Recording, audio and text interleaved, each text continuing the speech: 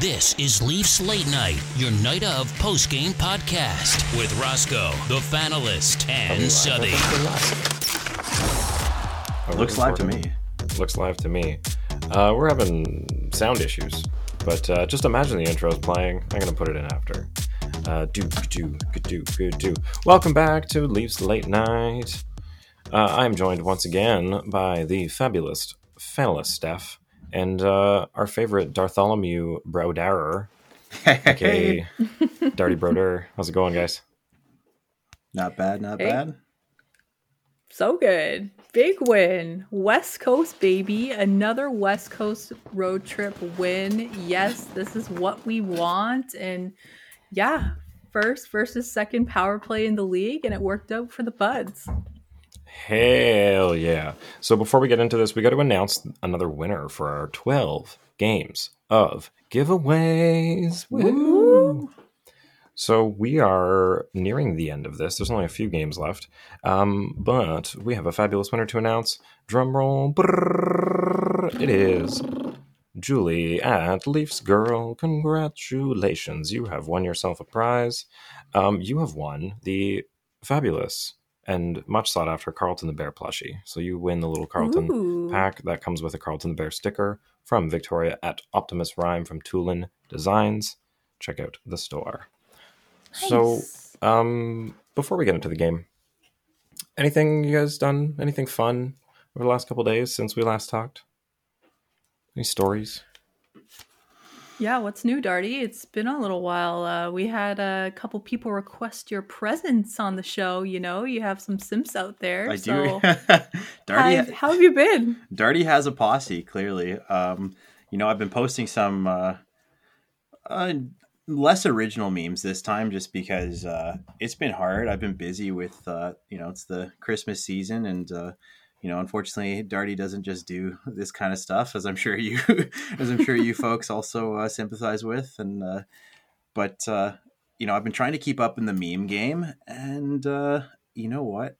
I win some fans, I lose some fans. All right, I feel like the Leafs. My some games are better than others, but you know what? I gained some big fans here with you folks, and I'm glad to be back on the show. I gotta say, happy to have you back. It's like Torts talking about the Zegras Milano goal. You know, you lose some fans with that, but I guess you get some fans too. Yeah, happy to have you back. Michigan. Love the memes. Michigan. Yeah, Michigan. Did you see the guys on the World Juniors before the game? They were talking about that goal actually and asking them, "Oh, would you try that on the ice?" And one guy actually said, I can't remember who, but he's like, "Nope, Torts doesn't like it. I'll never do it." So it definitely made an impact there. And yeah. Did you guys see Kapanen's goal? It wasn't quite as, Michigan style, but Darty, I don't know if you caught this. This was earlier today. I saw it on Twitter. The puck's up in the air, and Kapanen just this was against Montreal. He did a little tip, a little shovel, and just kind of chipped it over the goalie and in, and it was beautiful. Still a raindrop, Yeah. Which is kind of what I like that. I was gonna say, it's kind of like I thought the Zegras goal was. I didn't realize it was actually tipped in. When I saw the Zegras goal, assumed that it just went off the goalie mask. So, Yeah, I think that was everybody's first reaction, but then they realized, oh, that was hit. Oh, was that high sticked? Maybe not. Yeah, but Kapanen's, though, that was beauty. You knew it was right under the crossbar, so it was a perfect goal for him. And yeah, monkey see, monkey do. So people are trying it all over the league, like we said last episode, and I'm here for it. Yeah, it makes things interesting. Reminds me, when you do it like that, reminds me of that, that Japanese cat that grabs the pennies. It's just just put the goal right in. Oh yeah. Just scoop it right in. Just scoop. There's the goal. There's the puck in the net. Very polite. So I have to mention, I went to go see a movie today. I haven't been in a while. Actually, this is the second one back from the lockdown world that I've seen. The other one was Shang-Chi, which was awesome. But today we went to go see House of Gucci. It was not good. And, no spoilers here, but just very interesting directing choices and acting choices, specifically from Jared Leto. He's in prosthetics and playing an old Italian guy, and he plays it. The only way I can describe it is Super Mafia Mario. Like everybody is putting the work in and being believable, and he's just a caricature of an Italian person. Like I don't get it. I to be fair, I don't know what Paolo Gucci was actually like, and if he's actually very much like this crazy eccentric person. But oh my god, it was hard to watch. Almost a was 3 hour long movie, and couldn't tell between scenes if it'd been 5 minutes or 5 years. It was very hard to follow the story. I wanted it to be good because the story was interesting, but it was just told very like it's a story that could be an 8 hour long docuseries, but they try to do it in a 2 hour and 45 minute movie, and it's a lot to jam in. Wow. No, I did catch this film. I did catch the flick, and let me tell you something. You hit the nail right on the head. I would say it's like Johnny Knoxville's Bad Grandpa meets Sacha Baron Cohen's Borat. And honestly, like I don't know what Jared Leto, like he's like what acting choices. You know, I saw him in that movie with Nicolas Cage a long time ago where he's like a what do they call it? A legal arms dealer. And like that's the kind of acting you're like, oh, Jared Leto's amazing. 30 Seconds to Mars. Like he's a great singer. He's such a cool guy. And then flash forward like a decade later, and you're like, man, this guy sucks. So maybe he Nicolas Cage did rub off on him, eventually, and he just decided to go full camp, not camp, just bad. All right. No. Yeah, Camp is there's good. a level of method acting there that just like when you're beside Al Pacino too, it just makes the Italian, like I said, just a caricature, just looks so much worse. And he goes so overboard with a bunch of it. I don't know. The other thing that I found hard, I don't know if you agree with this, Darty, but when we were driving home, I was like, I don't know if the main character was Mauricio Gucci, who is Adam Driver's character, or Patricia, who is Lady Gaga, or if it was about the Gucci company, or if it was about the Gucci family, which are two very different things. There's like no main, like this is who we're focusing on. It seems very all over the place. Like, which I get it. They're just kind of adds to, they're telling too many stories in 3 hours. Anyway. Wow. Yeah, it just felt like a demo reel for each of those actors. Sorry to cut you off last time here, but it just felt like for each of them, they're all like, let's show you how we can be each of these characters rather than like, let's make a movie. And yeah, it sucked. Yeah. Yeah, I didn't come out of it like thinking there was an Oscar scene in that movie, like a scene where I was like, oh yeah, that's the one. Like there was no standout moment in it. I don't know. I was disappointed because I expected a lot out of those actors and I don't know, Ridley Scott and the story and the season. It's Oscar movie season anyway. Leafs far won from 5-1 Gladiator and far from Kingdom of Heaven. Like if you told me that was Ridley Scott, like which you just did, I completely forgot it was. It's like that's Ridley Scott. Like yeah, it was terrible. Right? Like and the only thing I could think is every time Adam Driver's sitting down in the cafe or something with an espresso, I just good espresso. Good soup. Good soup. Yes. Speaking of that soup. meme is burned in my head. Oh, good soup. What a good transition. Good soup. Good game. Oh my God. Was rooting for the shutout, but of course didn't want to jinx it. But yeah, what else what else could we ask for? The power play clicked. We shut down the top two lines. The depth scored for once in 9 games for the Edmonton Oilers, which is rare. Otherwise, it would be a shutout for Jack Campbell. And McDavid scored his first goal as a Toronto Maple Leaf. Yes, the moment we've all been waiting for, right? Oh, man. Twitter loved that one. So let's just get into the first period here. So I'd say the standout thing in the first half of the game was Leon Draisaitl missing a wide open net to give the Oilers what would have been their first lead in a long time. Yes, he was pissed. Oh my God. That was just a moment where I'm like, oh my God, yes, he missed that. Oh my God. But yeah, this has been a crazy game. And, Dermott back for the first time in 4 games after shoulder injury. And then we saw the likes of Brett Seney for the first time as a Toronto Maple Leaf. And Mikheyev was back. We had Koskinen in net over Skinner. So had more expectation out of him. And then our boy Brett Ritchie, sick, didn't travel. So he's at home eating the hamburgers or whatever the hell he's doing, watching the game. Like, He's got some Mr. Noodles. Yeah, Mr. Noodles. But yeah, right off the bat, penalty, Toronto, JT interference or tripping on Draisaitl. That was a little meh. Yeah. So I was just scared, because I said the first overall power play versus the second overall power play, we're expecting huge things from the Edmonton Oilers, but they've been on a losing streak. 5 games, no wins. They're only 3 for the last 23 on the power play, and nice block by Cache, huge clear. And the game just continued on into more penalties, which was gifted to the Toronto Maple Leafs, and another power play, quick goal, Austin Matthews, of course. But yeah, and I mean, before that, it was on the JT penalty. Cashin got a penalty, which kind of cut that down to a 4-on-4, which the Leafs played really well on, and then weren't able to capitalize on that last minute of a power play they got. But then, like you said, got one right after it, maybe 2 minutes later. And Matthews giving me yet another power play point. Dude is on fire. Oh yeah. Just so good. Taking no prisoners, the guy. Yeah. And Matthews is actually Matt Sundin, March/April of 2006, he's the first player with a 6-game goal streak on the road. So like I said last episode, the tallies just keep adding up. More records and things to note as we go on. What a time to be a Leafs fan. But yeah, this game, man, it was good. The Leafs played a full 60, Do you guys agree?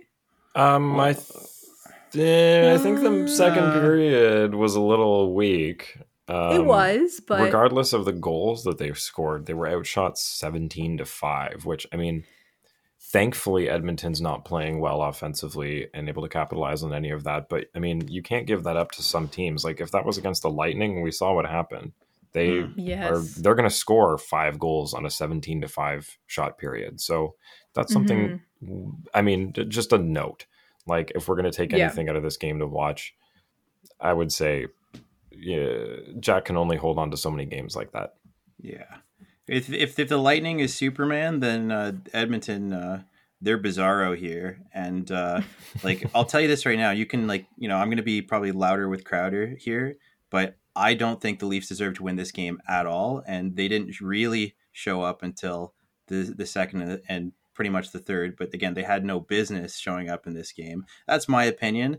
Again, you can fight me on it, but I thought that was that was a terrible first period. Again, that should have been a 3-0 game for Edmonton, and the Leafs are lucky, 1, because of Jack Vezina Campbell, and 2, because of, and I'm going to give him the first star tonight. Again, you can just razz me on this all night long. First star of the night goes to Travis Dermott, because if it wasn't for that bullshit penalty that he pulled out of his ass on Draisaitl, which how did we get that? Like, remember we had this whole conversation about the refs just literally screwing the Leafs. This was a great game for the Leafs when it came to the refs. The refs were besides that one ticky tack kind of on the first one on JT, that Travis Dermott penalty literally was of all the things that could go wrong for Edmonton, it was give him a break, right? Once we had that once we had that goal from Matthews, it was pretty much downhill for Edmonton, who had that entire first period strong armed us. We looked like crap. I didn't enjoy it. I did not think that when I watched on the first, I did not think that this was going to be a 5-1 Leafs game. Okay. So 2 things to that. One, about the penalties. We, as Toronto fans, are up against now the second most angry fan base about penalties not being called on their team, which would be the Edmonton Oilers, specifically Connor McDavid. So when you're up against McDavid, I think it's just, that's what happens, is we're going to get more calls than they are. Second point, this is a text to Ed, my dad, at 9:29. So this is during the first period. So they're off tonight. This is hard to watch so far. So, Darty, I have to agree. First period was tough. They were not playing well. A lot of that offensive time was spent by Edmonton in the Leafs' end. Not a lot of possession for the Leafs. They looked weak. I mean, a lot of turnovers by Muzzin and Hall. It doesn't matter if we split them up or put them together; they're just not playing well. So, yeah, I think after the way they played in the first and then getting outshot in the second, they're lucky that. So to take us to the second period, Wayne Train wrapping it around Koskinen from the left side to the right, puts it in on the only shot as the Edmonton Oilers outshot the Leafs 10-1 for the first half of the second period. So again, I mean, a lot of lucky breaks. Yeah. I guess to my defense, I'm just riding the high of the win right now, and I'm trying to see the positive of everything, especially when you see a 5-1 score. I just want to highlight the good moments, but I do agree with you guys to a certain extent. I remember texting you, Johnny, saying like, Hall did this, Muzzin, another giveaway. Oh my God, I pretend I didn't see that. And then in the second period, 9:23 for our first shot. Luckily, that did go in, and it went uphill from there, which is good. But Darty, those refs missed a couple calls on the Leafs too. Did you see that high stick to the face of Bunting? And Brody. And the slash on Cache? That was in the third. That was in the and you know what? Cache is notorious for putting like that. How many? That's deja vu. I've seen that almost every single game now. That Cache gets hit in the hand, and he's always walking off like a kitty cat, like whatever. So like, why is that like a thing? Is that like a trope now in the league? It's like, let's just hit him in the hand. Let's get him right in the thumb guard. Because I don't know. It's like I saw that today, and I was like, holy smokes! Like this is like the third or fourth time I've seen him like scurry off like holding his thumb. Yeah, and it was underneath. The hit was way underneath the hand, so no padding there. That hurt. Ooh, but we were also already winning. Like if the yeah. Another thing I want to touch on is when Wayne scored that goal on Koskinen, his blade came out of his skate. Yeah. Why does this keep happening? This is insane. Like, always. This is the highest professional hockey league in the world, and this is like the fifth or sixth time in the last month at least that these skate blades have come out, if not more. And I'm just talking between him and Kemper and like one replay I saw. How does this keep happening? Wish.com. That's what happens when you buy your skates. Those COVID budget slashes, man. You know, in a league that still allows Brian Elliott to play goaltender, I don't put it past them for buying their skates off of Wish.com. But I don't know. That's like when I watched that too, Johnny, I was the first thing that came to my head is, why does this keep happening? Like, shouldn't we have better equipment? And then two is, maybe it's just common. Like, maybe there is no better solution, like when it comes to skates and the way they're manufactured. Right. So maybe they need more tangs holding the skate to the blade to the skate. I don't know, but I just feel like this isn't something I remember seeing until the last couple of years. Like, I don't remember ever seeing this until recently, honestly. But I don't know. Maybe I'm just misremembering. They just don't make those 90s super tax, So TJ Brody, with an absolute clapper from the point, gives, like I said, Connor McDavid his first goal as a Leaf as he deflects it. The replay on this was interesting because first I thought Kerfoot scored it. Then they realized, I was watching the Edmonton feed because, again, this one was blocked out in Ottawa.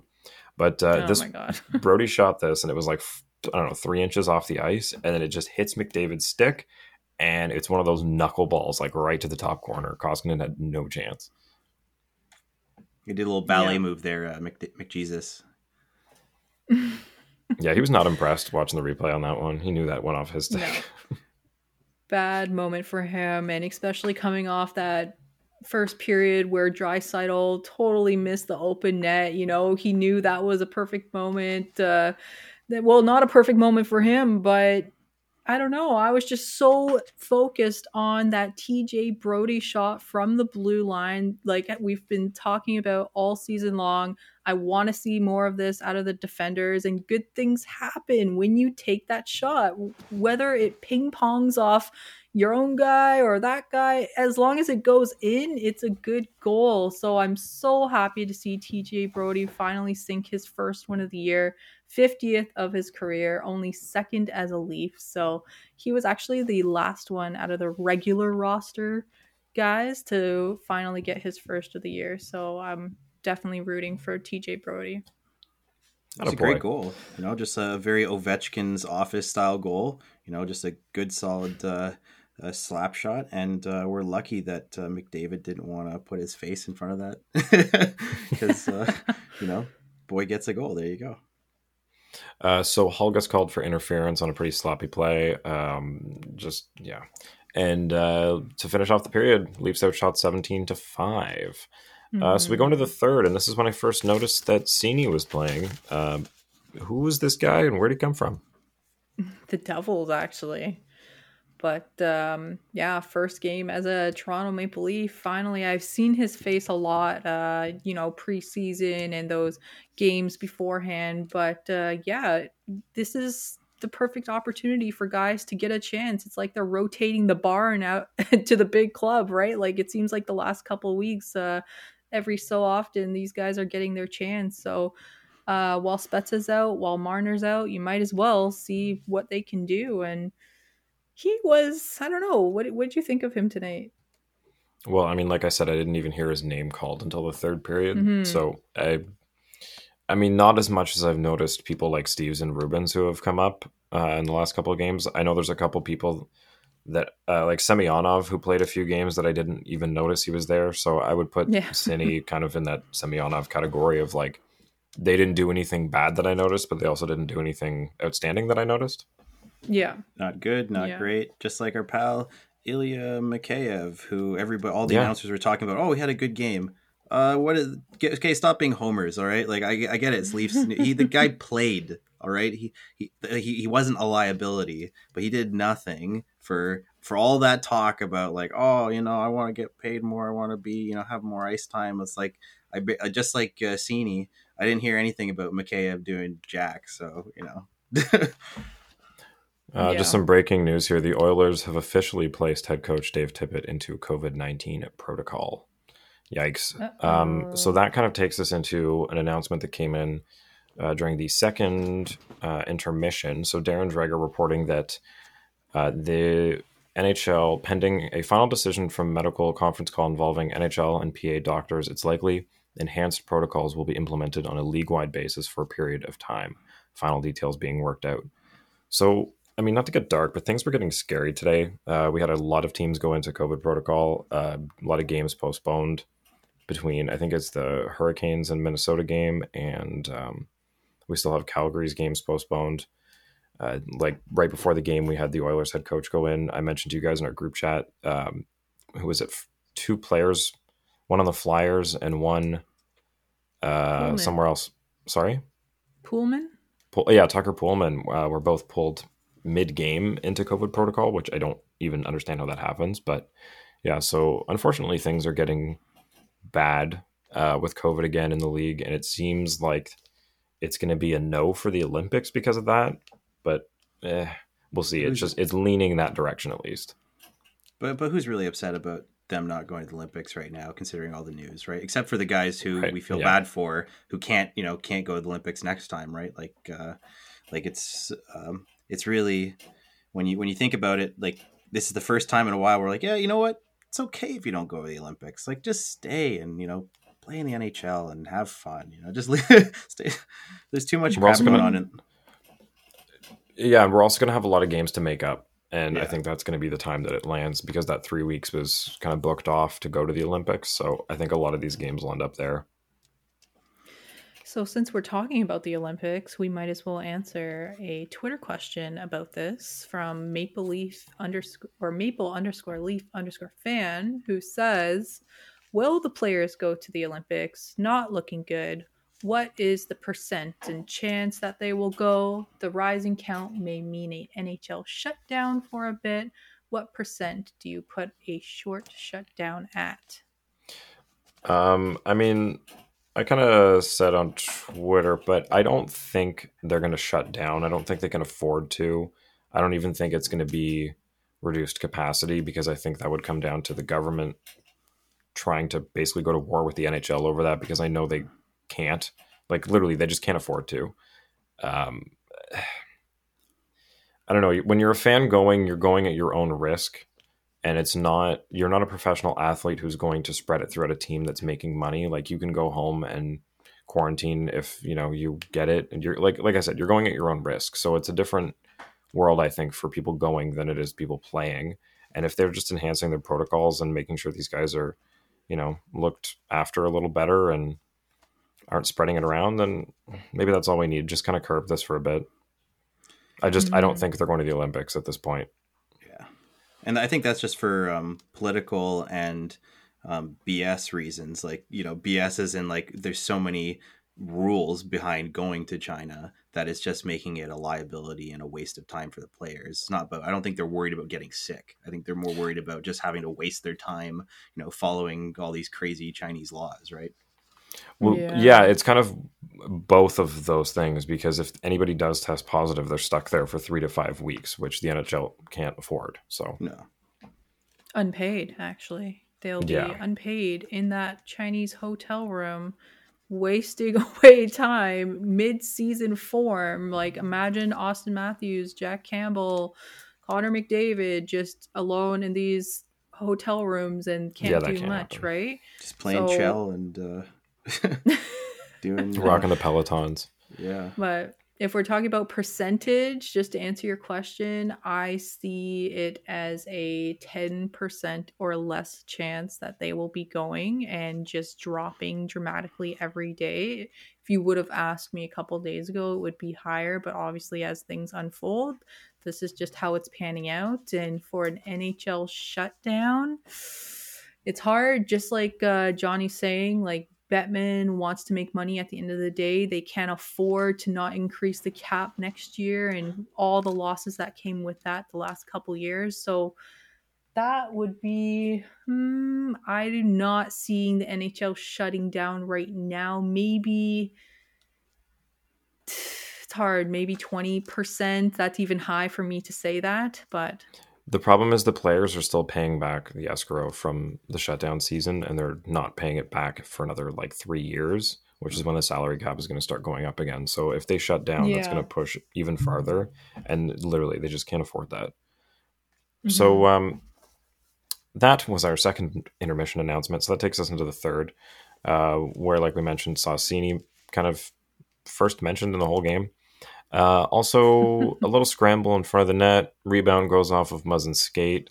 And Edmonton scores their first depth goal, like you said, in, 9 games from the bottom 6? 9 games. Yikes. First and 32 for Skeevier.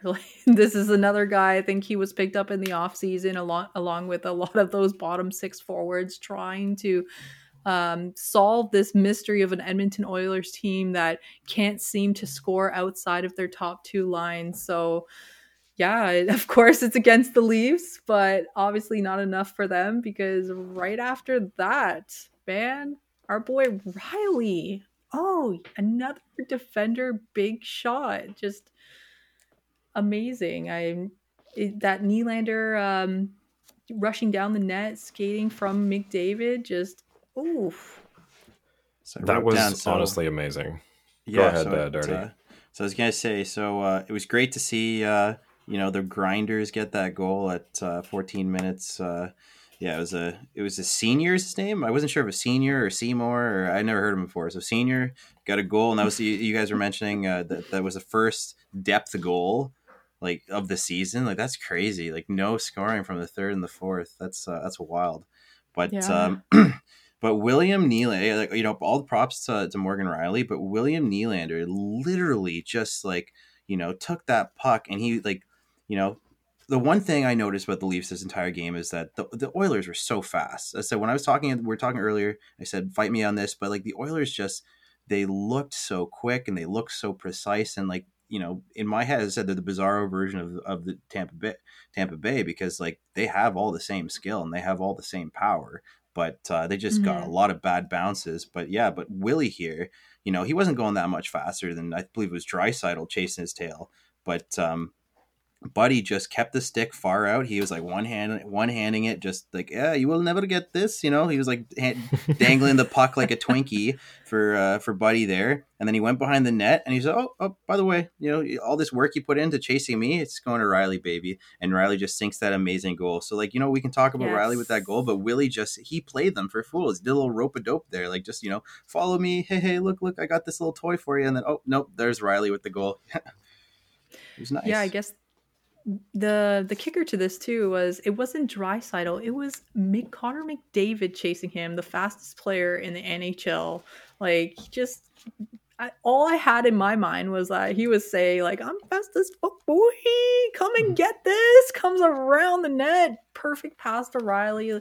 Oh, man. Since this contract, 22 points in 22 games, 11 assists in the last 7 games. This guy, whoo, love it. And just Here a for it perfect all day. momentum breaker, too, because obviously, you get those grinders only a minute earlier got that goal. So you're like, oh, okay, maybe it's going to be a little comeback season for the Oilers here. But nope, Willie and Riley with that awesome little, little dangle show. And then, that's it. It's pretty much, I was gonna mention to Johnny, let's start the show earlier because I don't even want to watch the rest of this. There's no way they're coming back, and I wasn't wrong.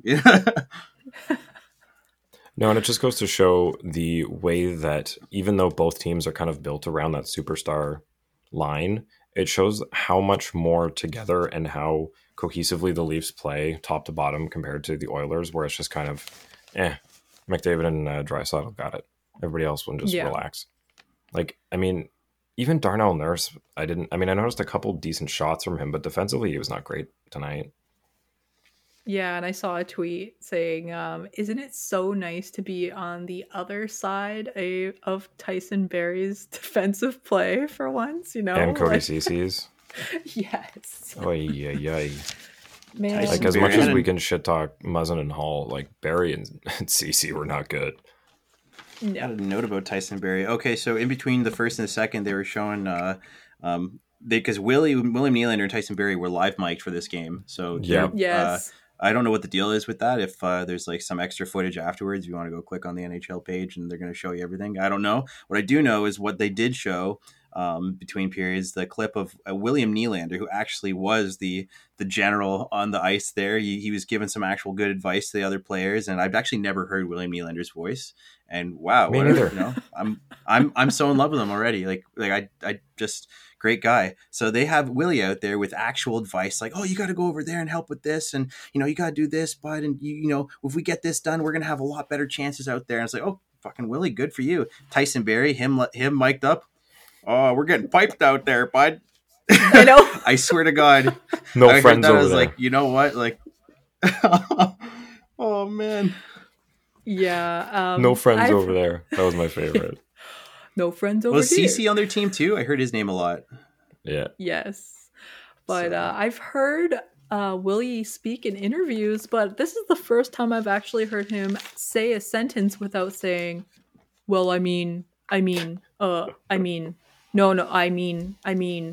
It drives me insane because this guy cannot stop saying that. But finally, a full sentence without that moment. So, yeah, that was so nice. And that leadership role he's taking on this year, just finally perfect timing, and the Leafs are clicking. So it's awesome.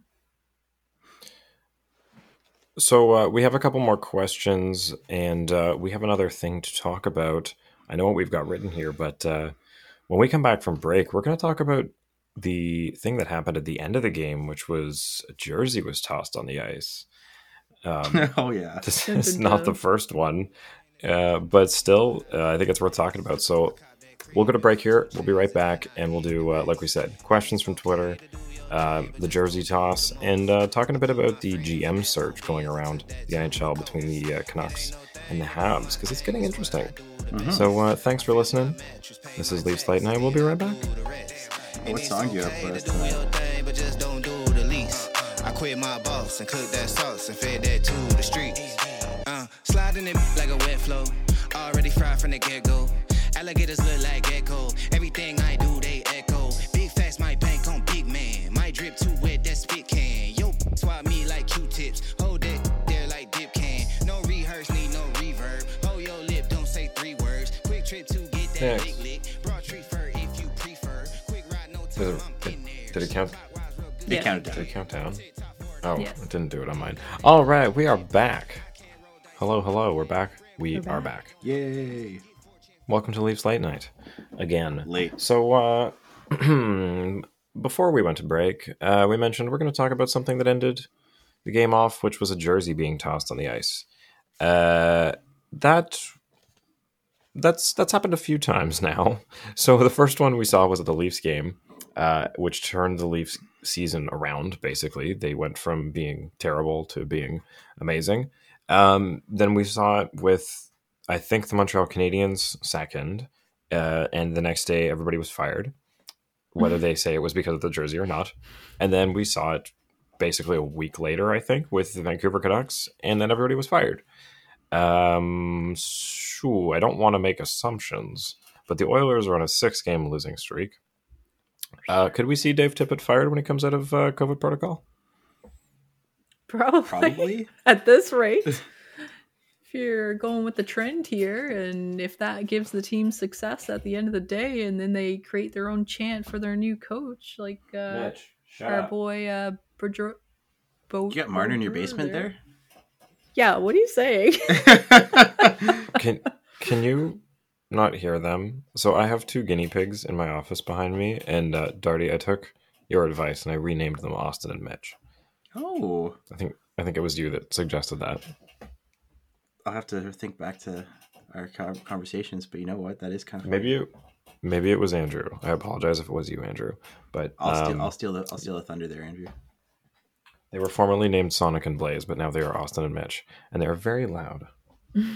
They're excited. Anyway. Big win. So if you hear wait, Yeah. just know it's not Marner. He's okay. It's just a guinea pig. The other thing I have to say is, like, is this game really warranting a jersey toss, or is this just kind of following suit with what's going on? Absolutely not. Like, again, just to reiterate the point that this was a game that, like, the Leafs should have lost. Like, this was like that first period, like the Oilers came out like buzzing, and if I said, the hockey is one of those games where puck luck and bad bounces really can, like, change the direction of a win or a loss for a good team. And like, was this a game that Jersey should be thrown? Probably not. But as you said, 6-game losing streak. Like, I would feel pretty pissed if I was a Leafs fan going through a 6-game losing streak. So, I'm not gonna say they shouldn't throw it for that. Yeah, I mean, I guess watching this from the flip side, when the Leafs were at that stage earlier this season, if they were out shooting Edmonton this badly and they lost 5-1, and it was like every turnover that happened, they were scoring on, like, I kind of get it. This was a tough game for Oilers fans to watch. I mean, the arena, you could hear it. They were getting drowned out by the soup chants. It was "Go Leafs Go" versus "Let's Go Oilers." Like, did you hear "Let's Go Oilers"? Because I didn't.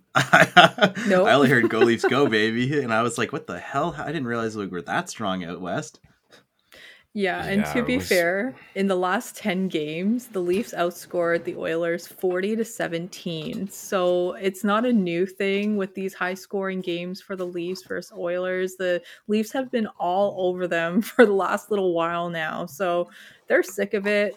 I don't know if this game warranted the jersey toss, but it's definitely become a trend and talked about so much this year that, I don't know, monkey see, monkey do once again. So I think it's just one of those situations where, oh, we lost 5-1. Okay, screw it. There goes my jersey. Speaking of bad losses for teams with high expectations, the Florida Panthers were defeated by the Ottawa Senators today, 8-2. Ugh, that one hurt. How did that happen? Yeah, seriously, how did that happen? Like, what's going on with Ottawa? They run out of goalies in Florida or something? Or? I know. Well, I mean, Ottawa just shut out Tampa 4-0 and then beats Florida 8-2. Like, what's going on with this Ottawa team? Are they one of these teams that's only going to beat top teams and lose to every bottom feeder team? Right. These are like the ancient Raptors. Yeah, they had a rough night too. Who did the Florida Panthers have in net? I'm just trying to find that now. Was it Knight? Or was it Johansson, who they grabbed off waivers off Colorado? I swear I saw a meme that said... It was Knight. Oh, it's okay. I saw a meme a couple days ago that said, like, instead of Johansson, it was like Yo Simpson or something, so... And to top it off, Spencer Knight let in all 8 goals. He was not pulled, so he had 30 saves on 38 shots against for a 789 and an 8 goals against average. Yikes. So that's a rough one. Damn. I would do pretty good, but I don't think any of my sounds are working. So we'll save that for next episode. We have some more questions from Twitter to get to here. So at Chad Morgan asks, whenever Marner comes back, how do you even consider messing with his power play? Kasha is an awesome fit on PP1. Ooh. I have to agree. I think Marner goes to PP2, but I think the place that we do miss him is on the PK one, not the PP one. So power play has been unreal without him. I hate to say it. It's just, different players gel differently in that situation, and I think they've kind of found their groove, and if it's not broke, don't fix it. So Yeah. And I mean, having Marner on your second power play, like, who's going to say no to that? Like, if your depth is at that point where you can afford putting him there, like, come on.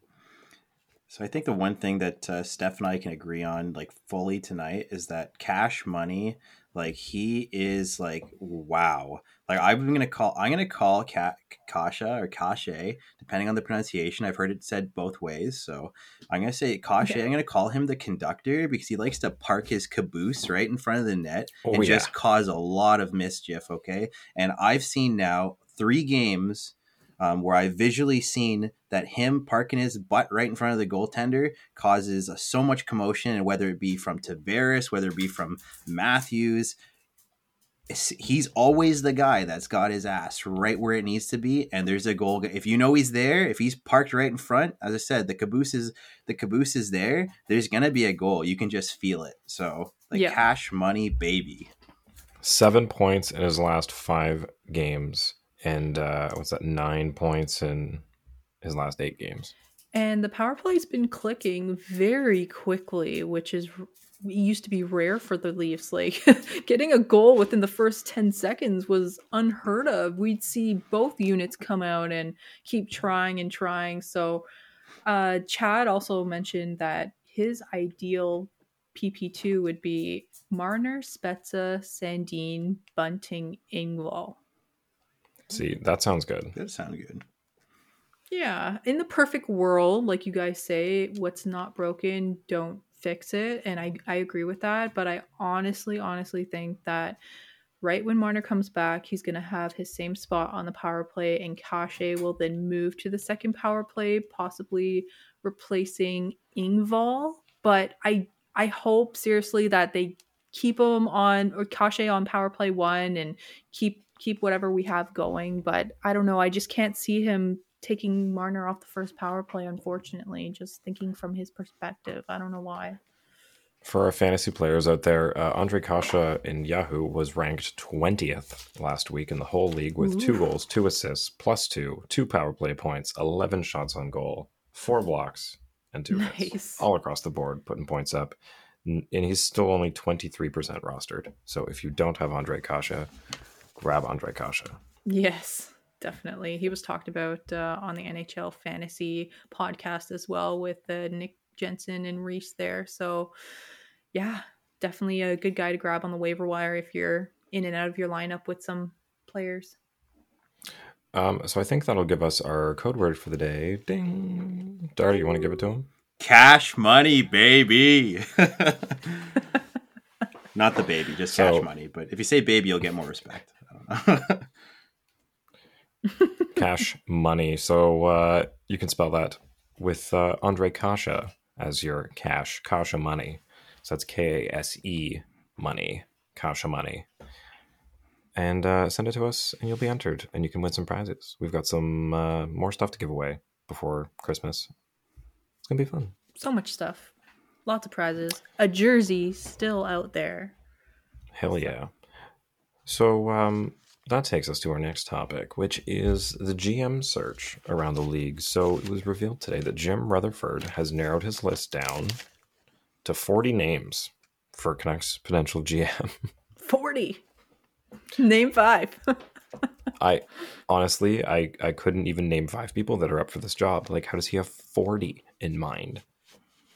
That's why I was joking with you guys before and said we must have made the list, man. Like 40 names? Damn, we must have been nominated there. Especially, he said at least 3 women were on the list for a potential GM, or Jeff Gordon said anyways. But hey, is it us? Yeah, that's is it a that's me? for the Canadians, but still, Yeah. I mean, with 40 people on Rutherford's list, maybe there are some women in there. That'd be cool.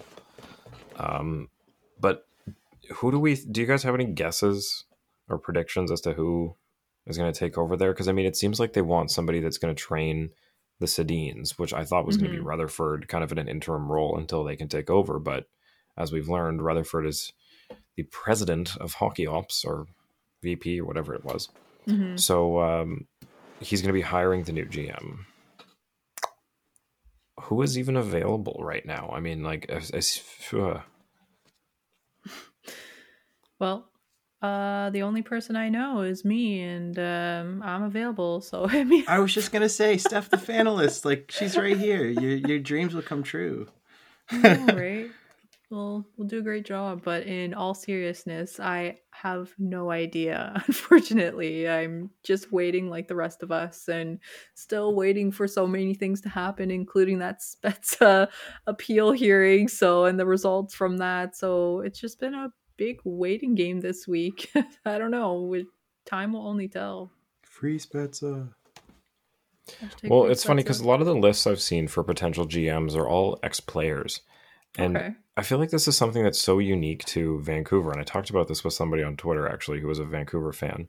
But as a Leaf fan, I don't think there's any ex-players that I would feel comfortable taking over as general manager of the team. But for some reason, Canucks fans are totally on board with like a whole list. There's like everyone from Stan Smill to the Sedins, and like I don't know. I was gonna say, I feel bad. Players aren't GMs. If you hire one Sedin, you do have to hire the second one, right? Like, Yeah. like if you it's like we're making who is it, Daniel Sedin? Like, you have to hire his brother too, right? Like you can't Package deal.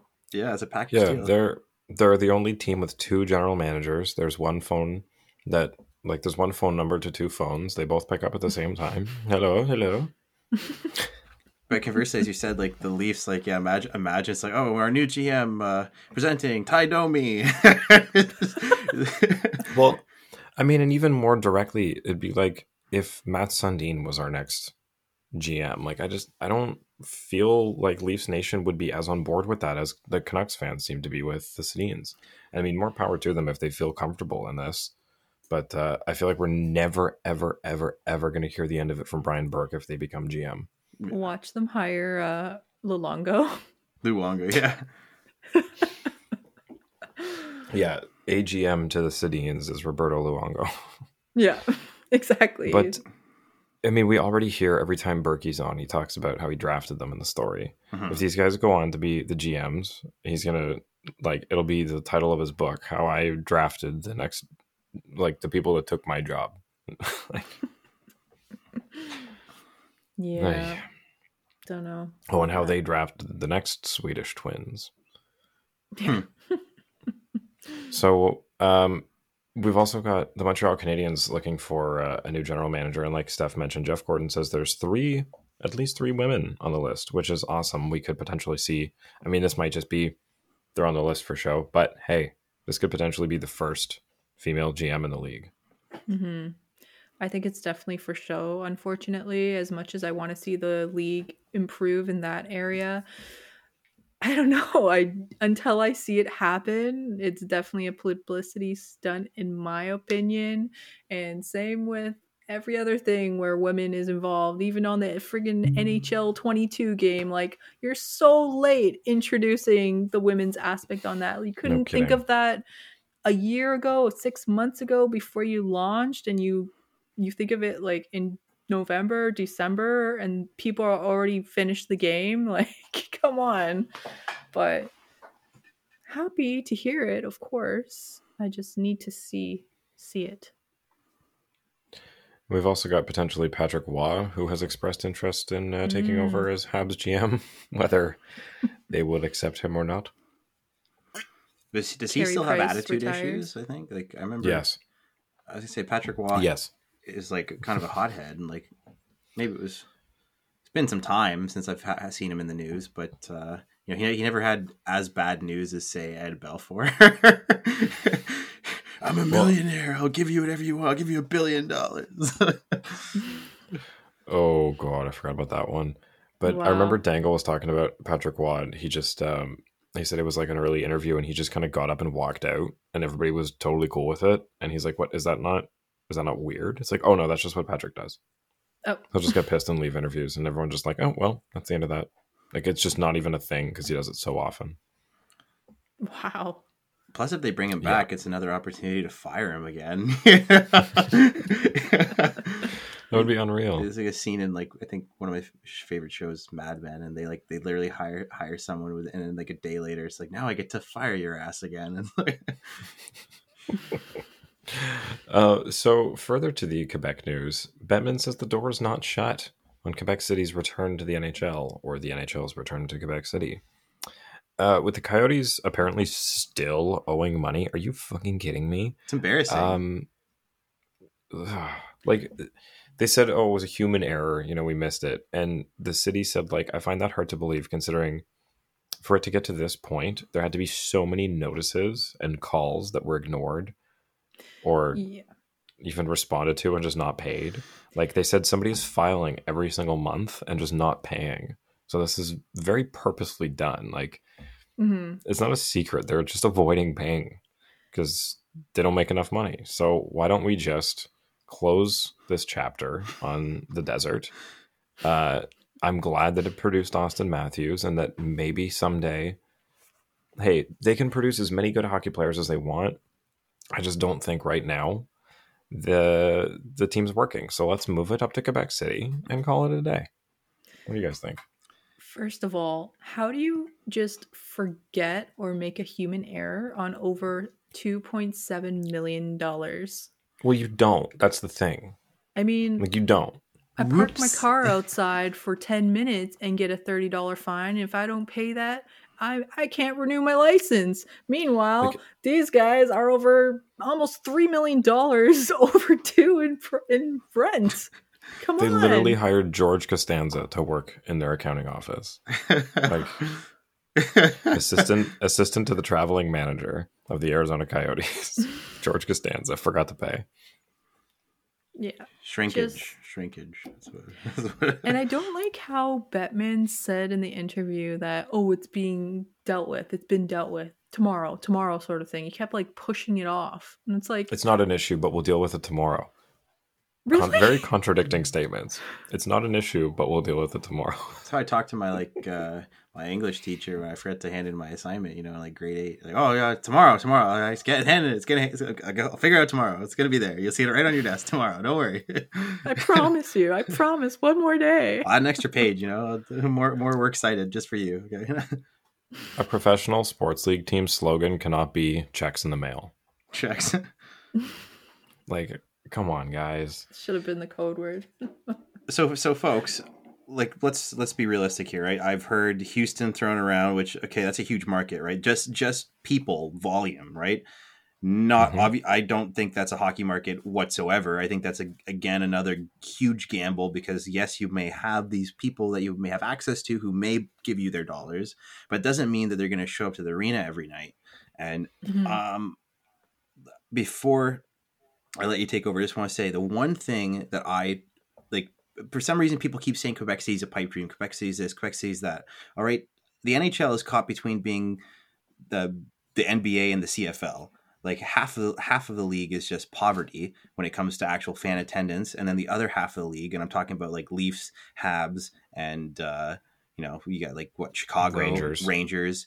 That, that portion of the league is like the rich oil barons, right? Like you have these huge fan bases, you've got lots of money. So look, we're going to have to Seattle Supersonics, a lot of teams. And I don't know why Gary Bettman is just not more okay with the idea that, look, you moved a team to Winnipeg.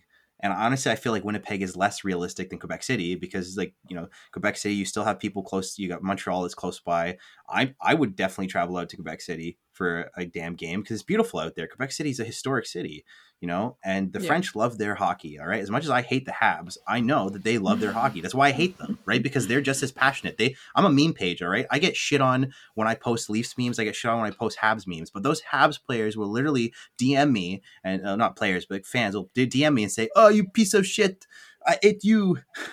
Tabarnak." Like, I don't even like what Well, I will come to your house and burn your house down. Like, what the? Like, shut the fuck up. Like, but seriously, that's how passionate they are, and I love that. So, like, that's money right there. That's people Yeah. coming to the stadium. That's all I gotta say. Yeah, and I mean, I'm in Ottawa, right? Like, it's I think 4 or 5 hours to get to Quebec City from here, and maybe 3 or 2 from Montreal. So it's doable from other markets for fans, which is kind of the first thing. The other thing with Houston and Texas as a whole is you're competing with college basketball, college football, professional basketball, just for starters. Like, people do not care about hockey when there's already massive fan bases for all these things. Mm-hmm. Like, go to somewhere where people are already hockey fans and watching minor leagues of hockey. Like, the Quebec hockey leagues are huge out there. Just give them a major league team to go see and get excited about, and they will build it and they will come. Plus those Maritime fans too, right? Like they lost their St. John's Maple Leafs. They lost, obviously they lost the Nordiques, right? And like, it's not easy to get from the Maritimes out to Montreal. But Quebec City, it's a little bit closer, right? You might start getting more fans from the Brunswick, from PEI, from Newfoundland, from Nova Scotia, and that's hockey fans, Canadian hockey fans, clearly you will show up any goddamn place because look at all the Leafs fans out in Edmonton right now. So Yeah. if even if you might not be able to pack that Nordique stadium with Nordiques fans, you will still find a way to pack it with somebody else. That's for sure. You'll see a lot of blue there. I feel you'll see a lot of blue. Definitely. Like, my recommendation would be give Newfoundland a team back. There's so many it's only hockey fans out there. No one really watches baseball or basketball or football out there. It's pure hockey. I know it's a small island and such, but you have the Growlers who created this huge fan base, which, that's the barn of the Leafs. So yeah, I would definitely look into St. John's for sure. Yeah, and I mean, Halifax, like anywhere out there would work. It's just, I think, I don't want to sound like a Canadian nationalist, but do we think that it's time for like a Canadian commissioner of the league just to save the state of hockey in Canada? Because I feel like it's on the decline since Bettman's taken over. Like, through my whole childhood, there haven't been more Leaf fans. There haven't been more hockey fans. I've had less friends around me into the game. Mm-hmm. Yeah, why not? I think since, like when we grew up, Gretzky was the greatest athlete of all time, like at least to Canadians, right? Growing up, I knew Michael Jordan. I loved Michael Jordan, but I heard Gretzky's name, if we had to like put like a, type fonts of, who was a bigger athlete, and, each font was smaller depending on how big or how little you perceive them. Gretzky's name would be right there, right up to Michael Jordan. All right. So like we grew up at a time where that was like hockey was huge. And we're these bitter, old adults, and we're looking at us like, yeah, we're watching our league kind of wither away, and it seems big. Like our TVs are better now. Everything seems HD. We seem close to the athletes, but we know, especially because of this bullshit salary cap situation, that this isn't. We're looking at it's like this is not the giant Tiger hockey league, right? Like we need to start, but that's what it feels like, right? It does feel like this nickel and dime store hockey league right now, and that's not what we grew up with. We grew up with Mario Lemieux and Wayne Gretzky and Jaromir Jagr and Martin Brodeur and like these huge names. Like even my dad, like he doesn't know any of the hockey players now, but he'll always talk about like Chico Resch and like Mike Bossy, and it's like those were huge names to people, and there's people on the street. My dad doesn't follow hockey, right? He doesn't follow hockey now, but like back then, just those names meant something to a random person now.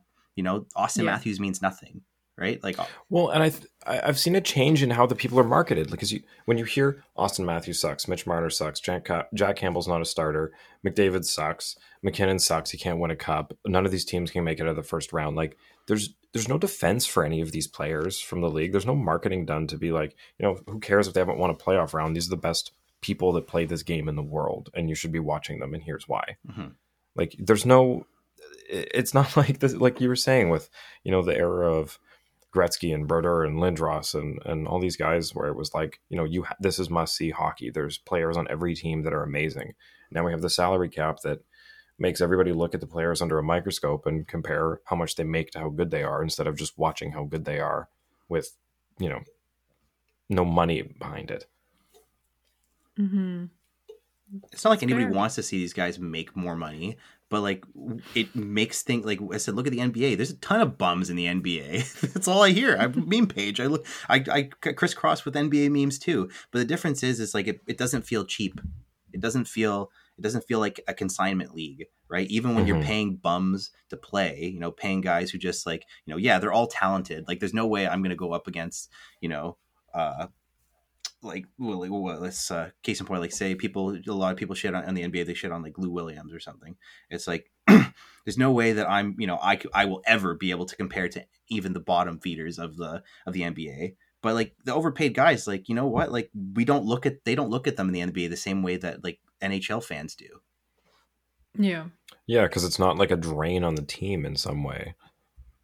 It's a really hard sport to be a fan of, and that's on Gary.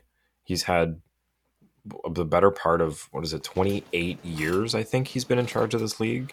Yep. And I mean, yeah, we have more teams, and the value of those teams has gone up, and I think that's his main goal. But between sorry to get dark, but like between the Kyle Beach stuff that came out and between all these players that like the Logan Mailloux thing and like so many things that he had a chance to, the Hockey Diversity Alliance that he won't agree with a partnership with, like there's just so many things that he's just failing on that are such tee-ups for easy home runs for him, and he's just dropping the ball so often. Like I don't know how they haven't called for a change in leadership. Like there's no other business in the world where somebody could make this many mistakes and still have their job. He knows that people hate him, and that's why he came live in the press conference specifically saying that he's staying for a long time. You're pretty much paraphrasing that. You can't get rid of the guy. So. But what is he proud of? He's proud of a 10-year sexual assault scandal on a team that loses $35 million a year and can't pay their own rent. And like what is he proud of and getting booed every time he steps on for the draft? Like, are these things that he's like, yeah, I love this, and I'm going to keep doing this. Like, the more you I say don't that, get it. The more you say those points and reiterate them, the more I just feel like you're talking about like the ABA or something. Like I'm getting some semi-pro vibes, like Flint Tropics. Like that's not how you want to view a national hockey league. All right, again. I was just watching, so you were watching the Gucci movie, but I was watching the Danbury Trashers documentary. Nice. And you know what? I was watching it and I was like, why does the commissioner, I believe it was the American Hockey League, I think, or maybe they weren't. I don't know what league they were. It's like lower than that. Okay, so they're a little bit lower than that. But why is the commissioner of that fucking league sound so much cooler than Gary Bettman? The commissioner of the UHL. United Hockey League. I was like, make this guy the manager. Like he's dealt with mafia. Like and Lou will do great. And it's like, I get it. He works for all the owners, and as long as the value of all the teams is going up, which we've seen it is as a whole, is okay. But like, you still have teams that are in the toilet. Like the difference between the first and third ranked NHL team, I think, is $400 million, which is what the Arizona Coyotes are worth. And I think that's even blowing it up, because if the team loses $35 million a year, I don't know how they're worth $400 million. Especially when they don't own their arena and they're paying rent to the city and they can't even make that. So What is that movie / musical? Was it The Producers, where they just keep putting on flops because it still makes them fucking millions? It's like, that's not how you want to run a business, Gary. Like yes, money's great and all, but like it still looks pretty bad. Yeah, it's his big claim to fame is this expansion through the West Coast where people don't really care about hockey. Like, I mean, he had a team in Atlanta that failed drastically that was moved to Winnipeg after he moved the Winnipeg team to Arizona. Like, oh my good God. He's just the Mr. Krabs of the NHL. He's just a little stingy money. Yeah, money. He's a little stingy lawyer that doesn't care about anything else. Feelings, nothing. It's just all about the bank. See, but that's that. As much as we can say that, there's so many ways that he's losing money for this league and not capitalizing on how much it could be making. And like, I don't know, there's the PR things aside, like those are just boosters that he's screwed up on. But stubborn. Like the ways that he could, I mean, people have been talking about it. These panels, not that he has anything to say about it, but like the panels across all these American feeds are all ancient people. Mm-hmm. Like they're, I don't know, there's just a lack of touch with a new generation of fans and a lack of care to even get them on board. And that comes right from Bettman. And there needs to be somebody that actually cares about the game and growing the game as a whole and the fan base, because that equals more money. Like I just don't get his motivations. I'll submit my resume in the morning. Fix it all for you guys. Please do. You heard it here. Fanalist 2022 campaign for commissioner. I'm voting for the Fanalist, all right? That's, you know, I was thinking that before you even said it, you know, so but I had one last kind of point about Gary Bettman is that, like, I don't want to just vilify the guy though too. At the end of the day, like there have been good things that he's done for this league. It's just, you know, at this point, you remember when the Leafs were owned by the Ontario Teachers Fund, and they were, you know, the Leafs were making money, but the team as a whole was garbage. Mm-hmm. That's the same thing. It's like at the end of the day, eventually, you know, you can look at the profits and say, yeah, we're doing great, but like the value to the actual fans, you know, sometimes you have to spend a little bit of money to make money for the future, right? And you know, you're saying, oh, these guys aren't being marketable, they're boring, but the not NBA, what do you call it? The Major League Baseball has the same problem with guys like Mike Trout, right? Like they've got stars who just they can't seem to market properly.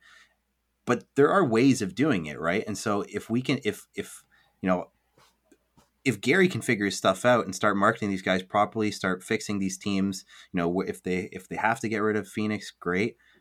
He can look like the hero. Like, we don't have to get rid of Gary Bettman, you know. It's the stagnation that's going to, you know, not just kill him, but like eventually lead to the death of what we love, what we're talking about, right? So of course you see us, like we're not even TSN, we're not Sportsnet, but you know, people listen to us and they start to agree with us. And it's because, like, look, like, you know, we're mad. We don't want to see the thing that we love disappear.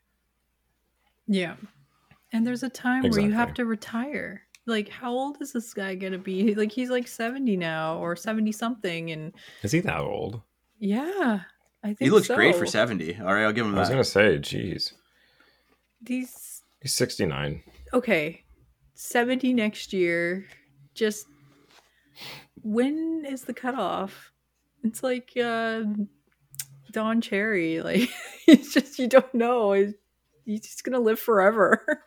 You guys, well, honestly, I thought that this whole thing over the summer with the Blackhawks was going to be the end of it for him, but somehow he survived that. So I don't know. And don't let that ever disappear, all right? I appreciate that on the last episode. I mean, I appreciate that about you. I sound very Canadian for saying that, but I appreciate that you brought that point. It's like calling Patrick Kane, you know, Patrick, I never heard of that, you know. I wasn't aware of these things. I wouldn't know Kane. who. It's like, no, you know. I wouldn't know who John Doe is to even reach out to him. Mm-hmm. He said with a straight face. Yeah. So we can't like let these things slide either, right? We gotta, you know, because as much as we like to think, oh, it's done, it's over with. Like there's still the opportunity for these things to still exist, right? And you know, this is still a very masculinity toxic masculinity league. It's one of the things we do unfortunately love about it, right? It's why fighting is up. It's why beating the shit out of each other is up. But we still have to like make sure that we protect our gladiators, right? We protect our warriors so that we don't end up having situations that continue that allow guys like Kyle Beach to have to sit in that kind of terrible wasteland and not have anything to, and no room to say their story, right? Mm-hmm. Definitely. Exactly. Anything light we want to end off on before we sign off here? Leafs win. Leafs won 5-1. Leafs won. Big win, West Coast, just like how we started off the episode. I know you guys weren't happy with the game, but let's just take it, move on. Not happy with it. It's just, if there's anything, the whole point of this year is learning and seeing if they've grown and learned from the mistakes, and if they're going to make these mistakes in the playoffs. And when you're in first place, it's it's like the hierarchy of needs, right? When you're at the bottom, it's okay, what can we do to win? When you're at the top, it's what are the mistakes that are going to take us out of the top? For sure. What things, if they keep up, are going to knock us out of here? Because there's an element of luck and star power that gets them up to first place here in the Atlantic, but there's enough people on this team, as we've shown. Justin Hall's been on the ice for every single goal against for the last month and a half. There's enough things that can pull them down just as easily. So I just, they're worth talking about. Well, they have a couple extra days to get ready because we all know the Calgary game on Thursday is postponed due to COVID. Yeah. And last time I checked that Canucks score, because we are facing them on Saturday, it was 3-0 for Columbus, and they came back and won 4-3. So good news for the Canucks. Going to be a good game on Saturday, and looking forward to that.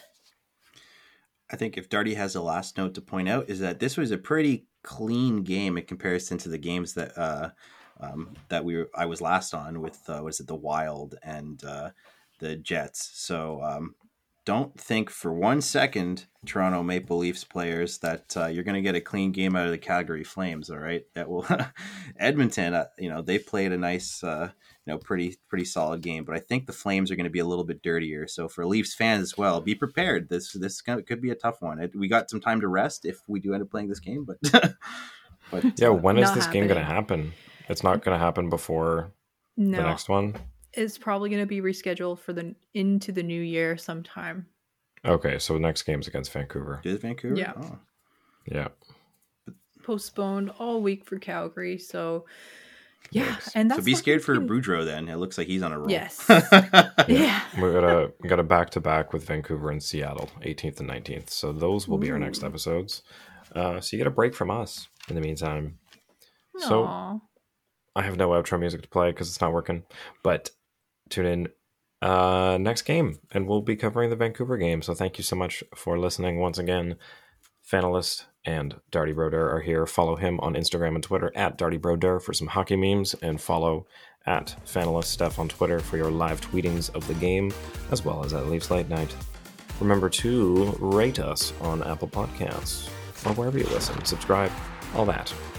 Have a good night. Follow us on Twitter and Instagram at Leafs Late Night, your night of post-game podcast. Available every days of game holiday on YouTube, giveaways. Spotify, Apple Podcasts, Audible. Ba-na-na-na.